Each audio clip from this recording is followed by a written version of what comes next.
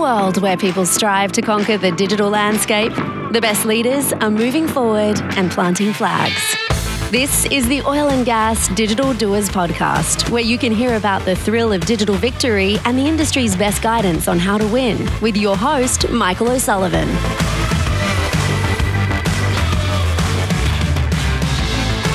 All right, folks, I am reading an article in Texas Monthly, the magazine Texas Monthly.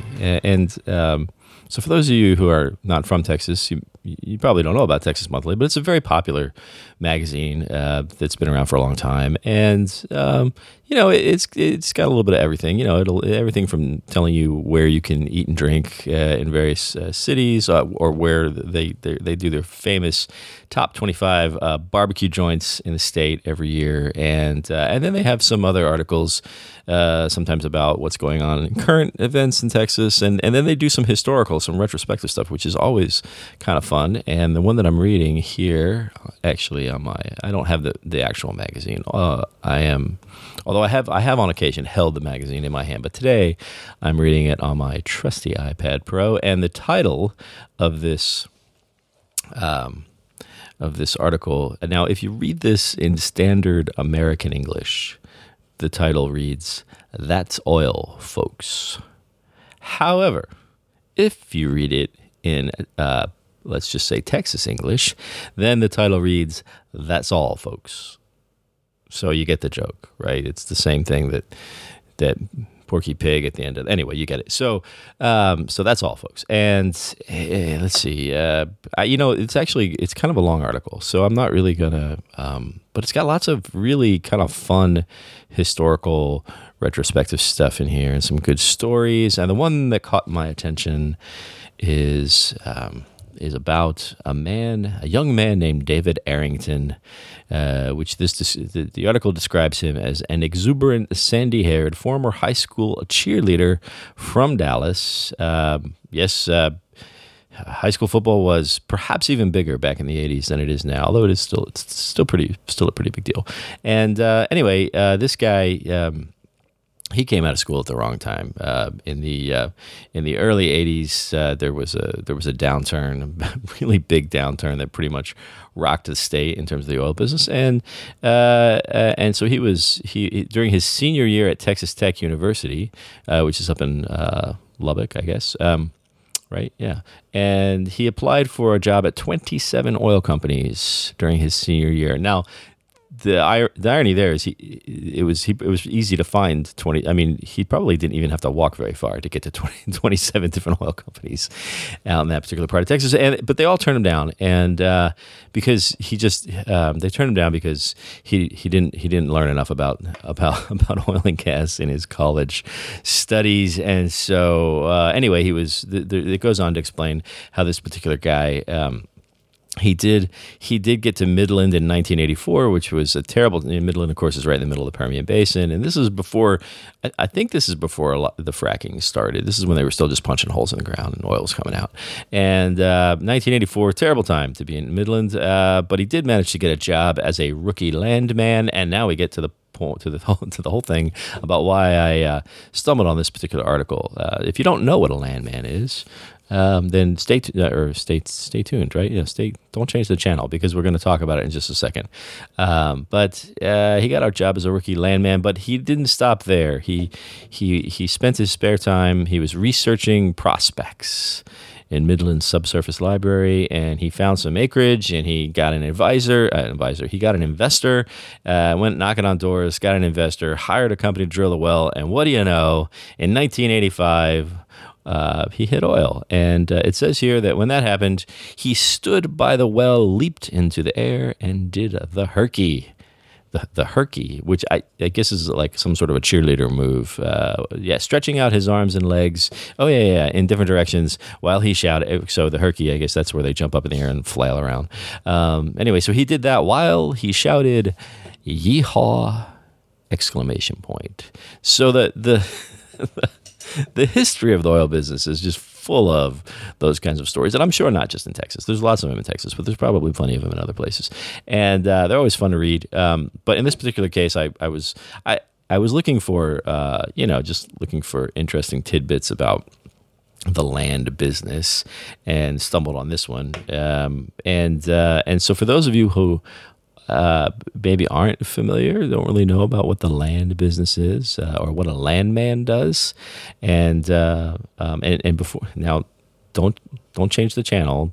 For those of you who are saying, I'm not gonna listen to this podcast anymore. Oh, by the way, welcome to the Oil and Gas Digital Doers podcast, which is brought to you right here on the Oil and Gas Global Network, the largest and most listened to. What's the rest of it? It's been a long day, folks. What are we? We're the largest and most listened to network of podcasts for the oil and energy industry. And this episode and all episodes on this show are made possible by our very good friends at Hewlett Packard Enterprise. Now, you've heard me talk about HPE many times, so surely you already know what they do. You know that they're a friend of the oil and gas industry. They are here to help. And I know a whole bunch of people at HPE, and they're all fantastic. And they work really hard to try to understand the industry and figure out what people need, particularly in the way of, we need a lot of things, but in this case, it has to do with all kinds of all the fancy computing that we're trying to do in this world of digital transformation, and the high performance stuff and the complex networks and everything out on the edge. All of that requires the right kind of modern infrastructure, and HPE is your friend when it comes to that. So have a look at hpe.com. You can learn all about it. Okay, back to being a landman. Now, for those of you who say, who are maybe thinking that I really should change my vocabulary to land person or something along those lines, there's a lot of history and tradition wrapped up in the job of landman. And I have known at least a couple of women who have had this particular occupation. And if you ask these women what they do, they will say, I'm a landman. And that's just kind of how it is. And I'm not suggesting that it's that way for everybody. That's just a couple that I know. And I'm sure that, there's probably some who would say, that doesn't really suit me. I'd like to be called something else. And that's perfectly fine. But my point is that there's a lot of tradition, a lot of history wrapped up in the job. And it's one of those jobs that is just prone to paper, because what a landman does is figure it, like they research the mineral rights and the leases and who owns what. And they're at the courthouse digging up stuff, and they're at the library probably sometimes, and who knows where. And I'm sure it's been modernized to some degree, but from what I understand, there's still quite a lot of digging through papers and filing cabinets and chasing people down and putting those deals together. So it's probably a part of the business that you wouldn't expect to see a whole lot of progress in the way of digital transformation, and I think that probably that may be true in some cases, but digital is having its impact everywhere. And in fact, today, we're going to hear from a couple of guys from a company who are doing just exactly that, bringing those kinds of capabilities to the land business. And in hearing from them, you'll learn a little bit more about what the business is all about and why I said what I said. So, ladies and gentlemen, please welcome to the OGGN Spotlight, Wade Brawley and Jim Shaw.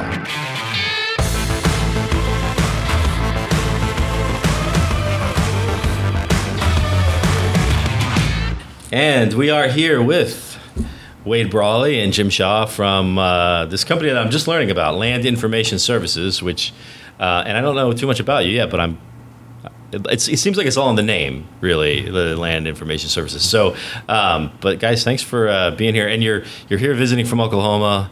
You're down here in Houston where all the action is, and we're going to get you on a plane here pretty soon. So let's do a little bit about you.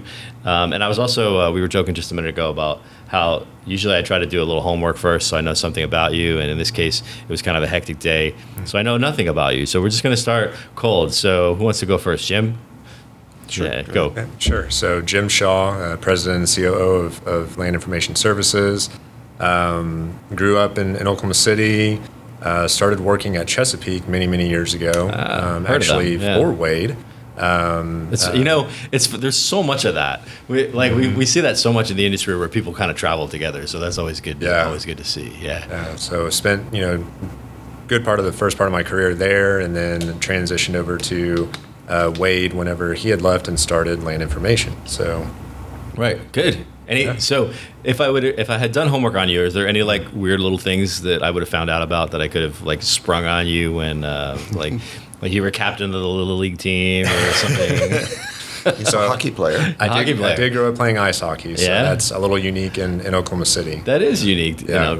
But it does get cold there. I mean, It's been pretty cold the last couple of weeks. yeah, you have ice there. Yeah. So is there like, there's not a pro team in Oklahoma, is there? No, there used to be kind of a semi-pro team. I grew up playing on a travel league, and so we traveled all across the country Yeah. with various tournaments. But We had this team in Houston years ago called the Arrows, the Houston Arrows, but they were not an NHL team, as I recall. I think they I were don't like think so. whatever it was. But I went to a game one time. Yeah. It was fun. I've also been when I was a kid. I grew up before my parents moved to Houston when I was a teenager.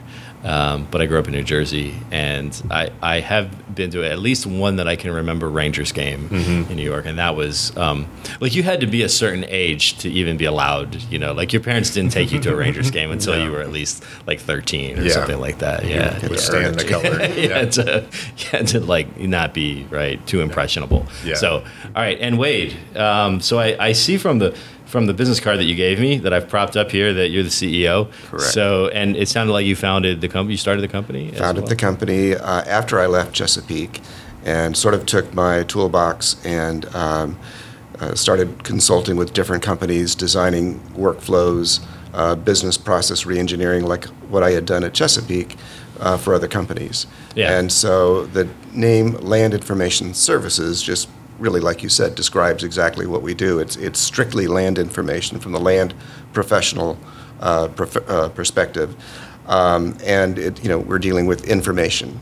Yeah. So my soapbox has always been that data is not information until you've processed it and made it into something meaningful for the end user. Yeah. So I created Land Information Services, and I was fortunate to have Jim join me.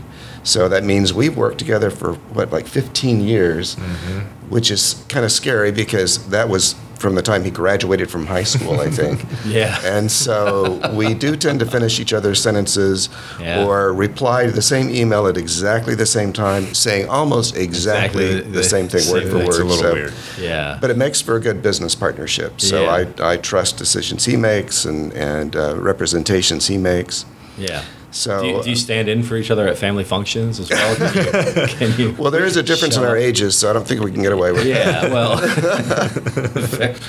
fair enough. So that was 15 years ago you started the company, then, right? Yeah. Okay. So I want to I want to pause here because people, I mean, as you know, I always like to say the oil and gas industry isn't really one. It's not really one business. Maybe you call it an industry, but it's not really one business, right? So it's really a whole bunch of businesses bolted together with different, all sort of, Right. all with the common purpose of getting the hydrocarbons out of the ground and into your gas tank or your tires or what have you, but or your makeup or winter outerwear, as the case may be. But there's really all these different, and it's not just upstream, midstream, downstream. As a lot of people when they first start trying to learn about the industry, that's the first thing they learn, right? But even within upstream, there's all these different disciplines, So the thing is that everybody who listens to the show, I have discovered that not everybody is really familiar with all the different components. And most recently, I have had some people who are active in the industry that really have no idea what goes on in the land part of the business. Mm-hmm. So like just describe that a little bit in terms of like what is it and why. I mean, it sounds pretty simple. I know it's not, right? I have some friends who are landmen. Mm-hmm. I have one woman friend who is a landman, and it's not simple, and which is why you started a whole company around it. So just like comment on that a little bit. Yeah, and we don't say really oil and gas companies anymore. Industry, No, it's energy industry, yeah. and that encompasses a Right. whole new complexity. So you're right. There's so many different aspects of energy management and the energy business, from field technology, which we are not, but we are fascinated by that, and measurement tools and field data capture and what have you. Our definition of field data capture would be taking the information from the broker, for example, who's checking records, and conveying that to the operator or their client. And when it gets to the client, it needs a permanent repository to sit in, and that's what our product does, LandVantage. Yeah. So other aspects of the energy industry are maybe data services, Right. which a lot of people are thinking of. So, they produce, daily production information or ownership information. We don't produce that information source that people subscribe to. Again, we provide the repository that data would sit in, Yeah. and your own proprietary data, your ownership, your assets, your agreements, your facilities, your wells, how you relate the agreements. Could be a surface agreement for solar panels or for right-of-way, oil and gas leases, how they relate to the different facilities, wells, compressor sites, et cetera. So how are we doing on that in the industry? Because I know historically we always used to joke about how we weren't very good at correlating all of those things, right? We didn't. Nobody even used the same identifier for a well. And my understanding is that in the land business, where you have to keep track, that a lot of the systems and the historical processes made it very difficult. Like it was almost an art and a science just to correlate, like all of those things that you just said very neatly. Putting those together was like not for the faint of heart, if I'm not mistaken. Is that right? And for wells, there is, because of state regulations, an API, so there is a definite unique identifier. But you're right that within a given company, there could be 5 different unique identifiers for a well, depending on the department. Reservoir engineering or land or production. Each of them might have what they consider to be the well number. So it's still like that? We haven't really. We see that a lot, yes. Yeah. And until we come along, they kind of haphazardly try and manage their wells and their information. But our software also provides kind of a unification, a place where you can relate all those different unique identifiers and have one source of that well record. Right. And that helps. So, so Jim, I'm just remembering now that Wade said you guys started working together when you were right out of high school. So is this the area that you jumped into? Like you came out of high school and said, I want to be a landman. I want to go work for Chesapeake. So because it sounds scary. Like why would anybody want to do that? So I got an interview with Wade after my freshman year of college, and started interning at Chesapeake during college. But I started actually in the record center, just pushing files and paperwork, which was within the land administration department. So I had really no clue what I wanted to do. And then eventually developed a career just within land administration. So my entire career has been more of the back office side of land management. Right. Which is what we continue to do today from a software and services standpoint. Okay, so when like friends or family ask you, what do you do? How do you explain it? So at a 100,000-foot view, for those that have had no exposure to the business, I want to know you actually tell your friends and family. No, so what I actually do tell them is because when mine ask me, I just say nothing. I don't say anything. There's usually just a couple of sentences, and they kind of pause, and we move on. But no, I try to tell them that for the oil and gas business, in order for a company to go out and actually start producing a well and what have you, you have to own the underlying land to be able to do that, whether that's the surface or mineral rights or what have you. And so it's the management of those contractual agreements that the operator gets into with the landowner that we help provide management for and organization of. And I usually lose them after that. Yeah, so. And they're like, waiter. Yeah. They're so glad they asked. Yeah. Great. Well, okay, but do you ever get, when you tell people, is there ever the old, that's you guys are the guys that help the big oil companies like take advantage of the poor property owners, eminent domain, all that. Like, is that still kind of a? I mean, it's got to still be a concern, I guess, right? Yeah, I mean, there's still that stigma, I think, a little bit to some people, but I don't think poisoning the planet. Right. Yeah. Right. Helping poison the planet. Tampering we're on the information water. side. Yeah. Well, and it's got and now every aspect of information and and I'm with you on the data sort of becomes information. It's not just automatically information. But all of that now has this whole ESG component, which like we're all sick of talking about, but everybody's taking seriously, and everybody. So are you seeing the whole? So when it comes to the land stuff, how are you guys getting drawn into that ESG discussion, or are you staying out of it? Well, first of all, I like to remind people that people in the oil and gas industry are probably your best conservationists because they work with the land, they work with the environment. We're very closely regulated, so we have to be concerned. We have to be careful. And so I like to think that we invented the whole ESG thing. And it's not imposed upon us. It's not imposed upon us, but it's something that we are promoting. Yeah. I say we. It doesn't. Since we're in information, we don't generate carbon other than driving my car to work. But it's a hybrid, so. But information. but the people who produce and handle information are sort of the key key players in a lot of this ESG discussion now, because all the data is now being used for, in addition to whatever it's already being used for, now it becomes part of some sort of ESG reporting, tracking, something like that. So, so how does that change when you go into a deal now? Does it change the playbook? Yeah.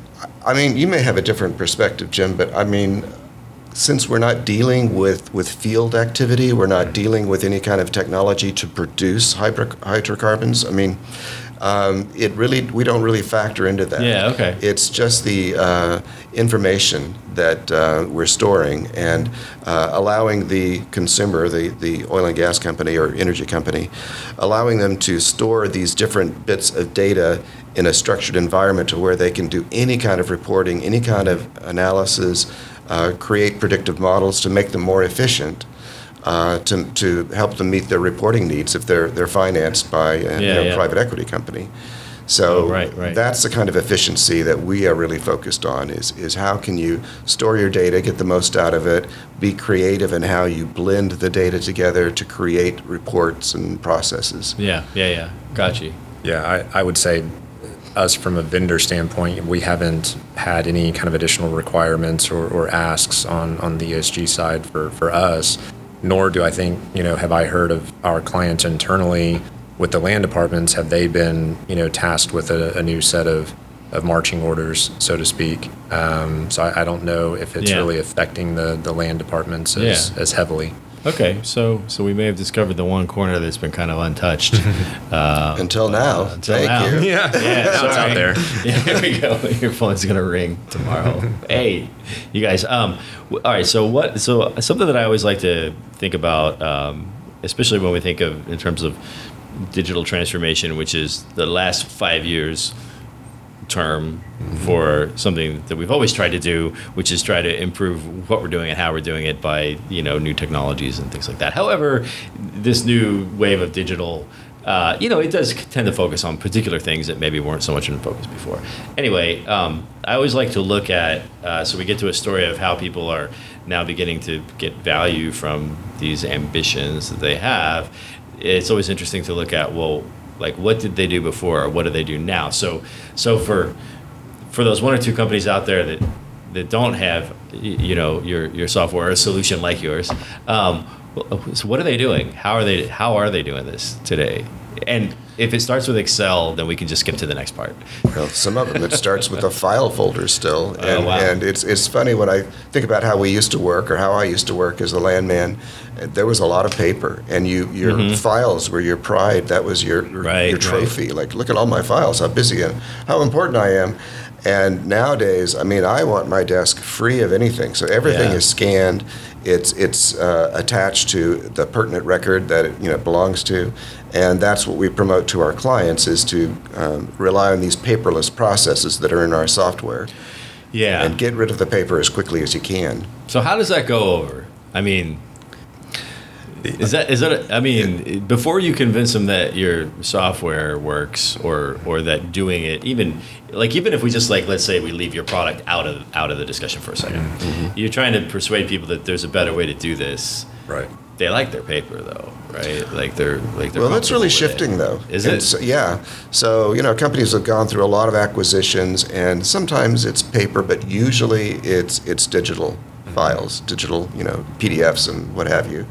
And so the problem they have now is, how do I organize this? How do I manage it? And it becomes a whole new problem. I don't have all that paper anymore, but I've got all these PDFs that I can't find what I need. Well, you put them in because your it's not little, organized. you put them in your little digital filing cabinet, right? Yeah. And then your all your little file folders, and then But you print them out everyone when in you your need them. company may be filing it different Right. ways, organizing it different ways. And if you have no standardization, then it's a disaster waiting to happen. So I think our clients are just really excited and grateful to have a standard that they can attach to. Well, I think about, the last couple of years and the remote or hybrid workforce that we've created. I mean, the physical paper is just not simply an option anymore when you've got teams working disparately across the country or Sure, from you home or what don't have share you. a file room, right? You Right. can't go down to the I'm not physically walking my payment obligation down the hall anymore. Some do, if there's people in the office, but many people are not doing that anymore. Does it vary at all depending on which geography you're working in, or is it pretty? I have some regions advanced more than others. Well, I think, Kansas, for example, where they're not as active, maybe rely on paper, more so than, say, the Eagle Ford or more recent basins that are more active. Permian Right. Basin. I mean, there's just so much information and so much Sure. activity there that they've had to work for years to try and organize that and Right. make that available to everyone who needs Plus, it. now they're building wind farms on top of all of it.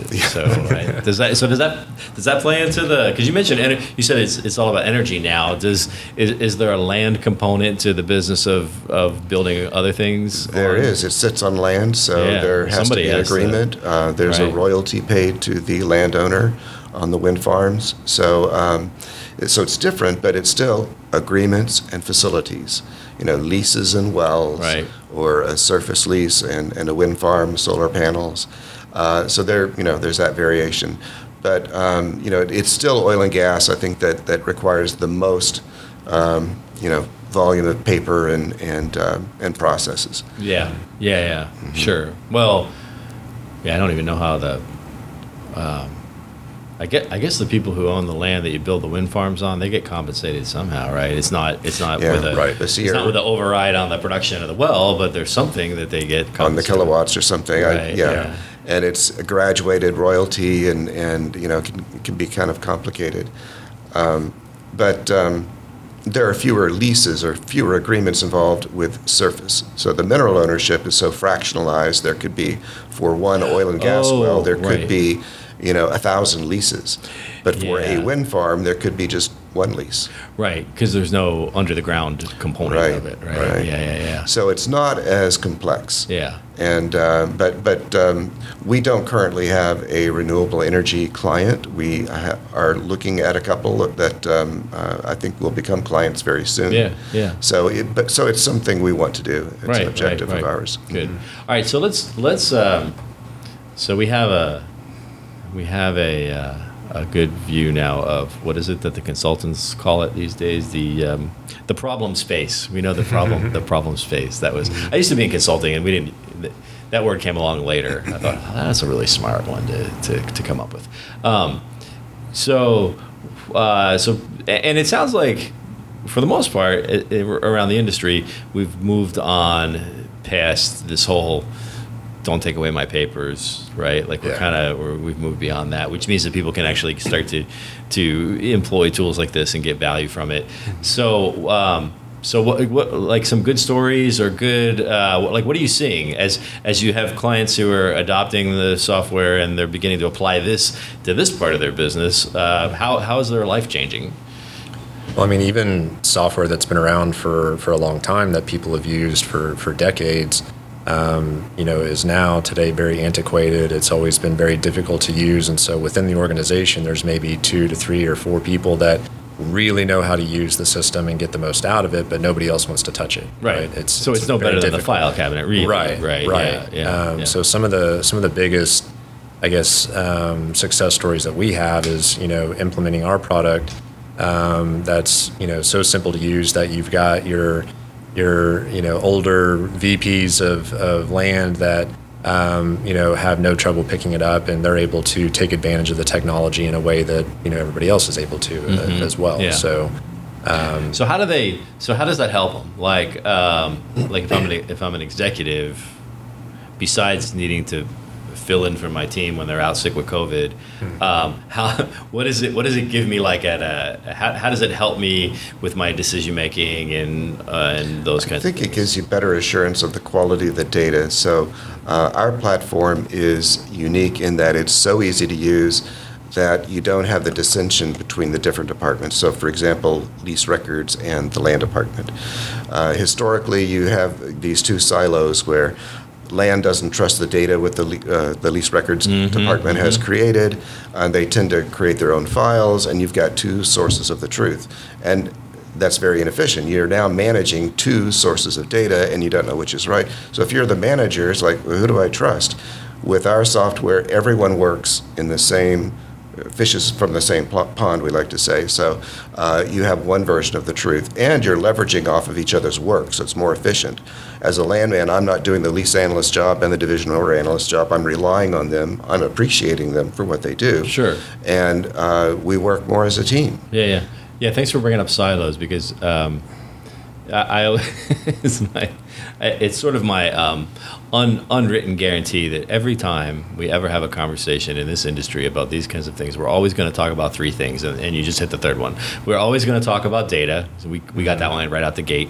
We're always going to talk about culture, so we got into that with the papers and the people and the remote working and all that. And the other one that always comes up is silos. And if you were to go into anybody who's involved in the oil and gas business anywhere in the last umpteen years, and if you were to say, you guys have a problem with silos in this industry, they would, I think they would say something that this is a family show, so I can't say what they would say, but no kidding is what they would say. Like we've always known that, but and yet the silos persist, right? So why? So as you're working with clients to implement these kinds of tools, do the silos just kind of like magically fall down, or are they? The threat is always there, and so the trick is to always be looking for them and knocking them down, and finding those hidden sources of information that someone is kind of keeping as their proprietary data source. So it's a never-ending battle, but you can help minimize it by enforcing your business rules within your work environment. So one thing that makes our product unique is that we have all these workflows. That it's not just a database; it's a paperless workflow, document management, and there are different critical processes that cross department boundaries that are permitted through our software. Our competitors don't have that, and so what we always try and do is, with every implementation, is find the champions in the company who understand it, and it's fun to watch their eyes light up. Oh my gosh, this is what I've been wanting, and I can do this, and let them take off. Let them be the hero. And we will stand behind them and help them implement these processes, and help them to find those silos and keep knocking them down. Yeah. But the other side of that, right, is, and this I do remember from my consulting and software days, is anytime you start trying to productize, like it seems like you're talking about workflows, right? So we have these workflows that are either kind of configurable, they're productized, or they're whatever it is, right? Do you ever have somebody who says, our business is totally different? Oh, right? of course. You don't understand. We do things. And of course, I spent 20 years in consulting. Every time somebody said it, I think in my head, no, you really don't. You really do it pretty much the same as everybody else. Yeah. Everybody has their own little oddities to it, but so how hard is it for you to come in from what's essentially your best prediction in a product of how things need to work, and now you have to apply that to like the real world? What happens? You know, with a smaller company, they're always just grateful to kind of hand it over, and you know, you're going to give us instant infrastructure, and we will follow the business rules you establish, and that's great. It goes pretty smoothly. But with larger, more established companies, naturally they're going to have a way of doing things, right. and they've been doing them for years. Yeah. And sometimes it's not the right way to do it. And that's really hard to convince them that you have an opportunity here to change how you're doing things. What you're doing is unique, and you're not going to be like all of our other clients, but there is an opportunity to maybe create more efficiency. Let us help you find that. So it still works. It does. I mean, there's never a one size fits all, but I think what we bring to the table when we come to talk to these people is, we used to do your day-to-day work, prior to doing software as a service, right? So we know exactly what you're going through and exactly what the outcome is that you're trying to achieve. So that really helps kind of put them at ease that we're not just selling a product. We can actually talk their language, and they know that we've been in their shoes before. But the whole change management process is so critical, to any successful software implementation, and getting all those people in the same room and convincing them that doing it differently is not necessarily a bad thing, but it can be a very good thing if they're just open to it, right? Yeah, kind of like everything else that we're trying to do in the industry. So how? So now you've had some clients that are like on their way. They're working LandVantage, right? LandVantage. Right. So they've got LandVantage. They're sending you Christmas cards now every year. You're their favorite people. And I asked this a little bit a couple of minutes ago, and then I think I got us off on a sidetrack. But in terms of the business benefit, you mentioned efficiencies, trusting the information more. Like what else? If I'm trying to convince my CFO or whoever makes this decision that like this is like we need to change how we're doing things, and he or she says why, then what are your clients? What's the testimonial in terms of our life is so much better now, and that's why we send Jim and Wade Christmas cards? There are several different answers to that. I'll offer one, and then you probably have another one. But one argument is that with our product, you receive all kinds of different tools and workflows that you might have to purchase individually. So, for example, for whatever the process, grassroots leasing, there's a process for that, and it's built in. You don't have to buy anything new. It's part of our platform. Or if it's you have a mature production with wells that are going down, we have a downwell process. It's built in. We have a GIS mapping service. It's built in. It's not extra. It's all included. And not all of our customers are going to use every single workflow immediately, but eventually they use all of them.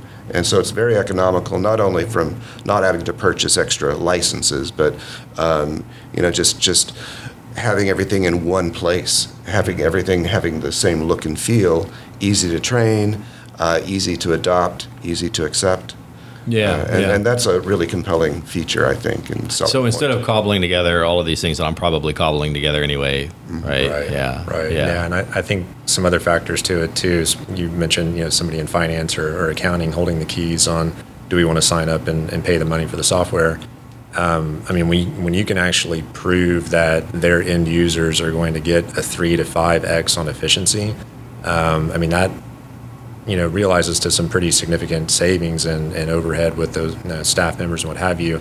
And then the automation that we have built into the system. Users are automatically notified if a well goes down. They're automatically notified when a payment obligation is coming due. These are real significant financial impacts if, their folks aren't staying on top of monitoring their assets, and for them to go out and take a new lease or to have to, reestablish their ownership in a certain area is a very expensive endeavor. And if we can say that we're automatically notifying you of these events, it provides some pretty big assurance. Yeah, I could see where that would be. Yeah, so you're flushing out a lot of risk. On the three to what was it you said? 3 to 5 times the efficiency factor from an end user standpoint. So at minimum. So all right. So so what does that do? So if I take the type of work that these people do, and I make it 3 to 5 times more efficient, what happens in the business? So, it provides room for scalability, right? I mean, you may have a department of 2 to 5 people that are managing an asset today, and you're going out to acquire more. And rather than hiring 5 more people to manage the new asset, if you can increase the efficiency with your existing asset, or with your existing folks, it's just a numbers game at that point. Yeah. Well, and especially now that we have some trouble in this industry with like hiring enough people, so people aren't pouring into it quite, back like they used to. It was the cool thing back when you decided to do it, but now like all your friends are poly. Oh yeah, I can see why. You've seen so many people even on our side of the business in land and back office leave the industry over the last few years, either by choice or not. So are people struggling with that, with just the whole like transfer of like knowledge of what this is and how it gets done? It's creating a potential gap, I think. Yeah. So if you can, I can see if you can create, which is all, I guess, all the more reason why you need some of this stuff to be in some sort of like repeatable workflow packaged kind of thing, and not just something that's in somebody's head. That, and then the fact we have support staff. So it's not unusual that a client will have us perform all their back office work until they can get on their feet and hire their own people, and we help train their people. And we have a lot of experienced, analysts and landmen, so we can help fill that gap. Yeah. So transforming this, there's plenty of opportunity for digital transformation, as they say, in that area. It's interesting because I just think of the whole land part of the business. I think of as being one of those ones where it kind of has the most well, not the most maybe, but it has a lot of like history and character around it. Everybody that I've ever known in the last 20 years that was a landman, they were all very interesting people, right? Like they're not, it's just kind of its own culture, its own sort of subculture within the industry. It's interesting you find landmen who were history majors. That's not uncommon, and because there's a lot of history in title. And understanding why are things how they are, how did land ownership come into being, where was the first concept of land ownership? And so, in fact, I teach a class where we take from back in Europe, where 1500s, when individual ownership first came into being, as a reward for helping in a battle. And that's how you have landlords. They became lords of land. Right. And so, when you look at it that way, it makes title more interesting. It makes the land profession more interesting. Yeah. You go through title, it tells a story about a family. Right. And so that is what turns history majors on, I think. Yeah. Interesting. You weren't a history major. I was not. It's, finance. Yeah, no, I've known the people that I've known are always kind of they're very, they're just different. They come from different walks of life, so to speak. So, all right, this is probably, let's see, I'm looking at I say I'm looking at the little clock here, but I can't actually see it unless I put my glasses on. We're getting to that point where we're supposed to wrap up. So, if people want to learn more about what you guys are doing, we're going to we'll put your LinkedIn and a link to the website in the show notes. Anything else, like any interesting, like NAPE already happened, so we were there. Were you there? Yeah. Talked to a lot of people.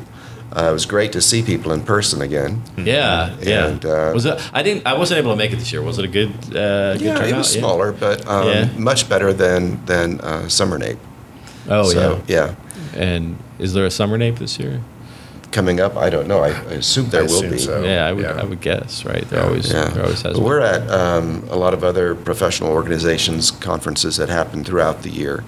So even if we don't have a booth or do any kind of demos, just to have a presence there. We send our analysts there. We attend mineral conferences, capital conferences. Oh, yeah, sure. So we're Makes sense. around. So just kind of look around and you'll see Jim or me or one of our people. Land Information Services and Land Vantage. All right, well, Jim, And Wade, thanks for coming over here. I know you guys are on kind of a whirlwind tour, so I appreciate you. I forgot to mention that we are not at the Canon today, that we are at the Valadier offices where OGGN fan favorite Kayla Ball, this is her office, and she's let us use it. And it is also going to be the set of our upcoming new live stream show, which launches this week. So you guys, also, if you guys are in Houston, anytime on the last and during the last week of the month, we always have our OGGN industry mixers on the last Thursday of every month, and we've been getting a good turnout. We always have we have it's food and drinks, and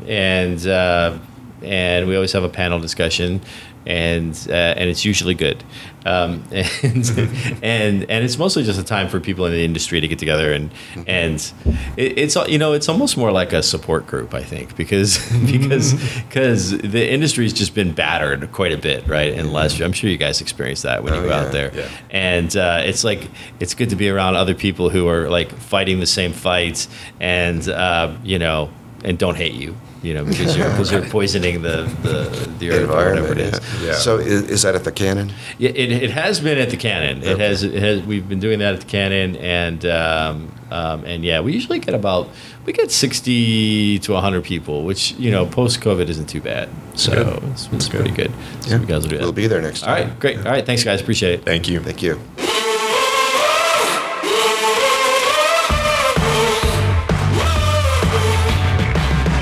Well, there you have it, folks. Digital coming even to the world of land. And I guess it was bound to happen sooner or later, and it's probably a good thing that it's at least happening now. So thanks to Wade and Jim for all of that goodness that they shared. And thanks again also to our sponsor, HPE, for making this possible. If we didn't have any sponsors, then we wouldn't have anything for you to hear. So we do love our sponsors. Show them some love. And not just HPE, but all the sponsors of all the OGGN podcasts. We have lots of great content coming out to you on all the standard platforms, and all of it. There's companies behind all of that help us pay the bills, and we love working with all of them. So show our sponsors some love. Also, keep an eye on what's going on with OGGN.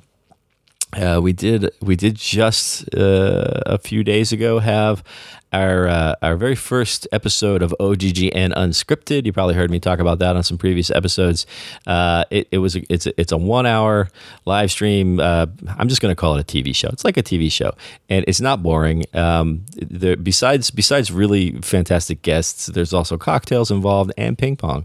So and some interesting supporting characters. So check out OGGN Unscripted. You can find it on our LinkedIn, our LinkedIn thing, and you can find it on YouTube and the OGGN YouTube channel, and it's really good. And it's going to be monthly, so it's going to be on the first Thursday of every month.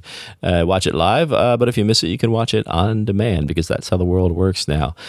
That is going to wrap it up today, folks. I appreciate the OGGN team for all the hard work, most especially my audio fixer guy, Mr. Mac Roman, who always makes us sound fantastic.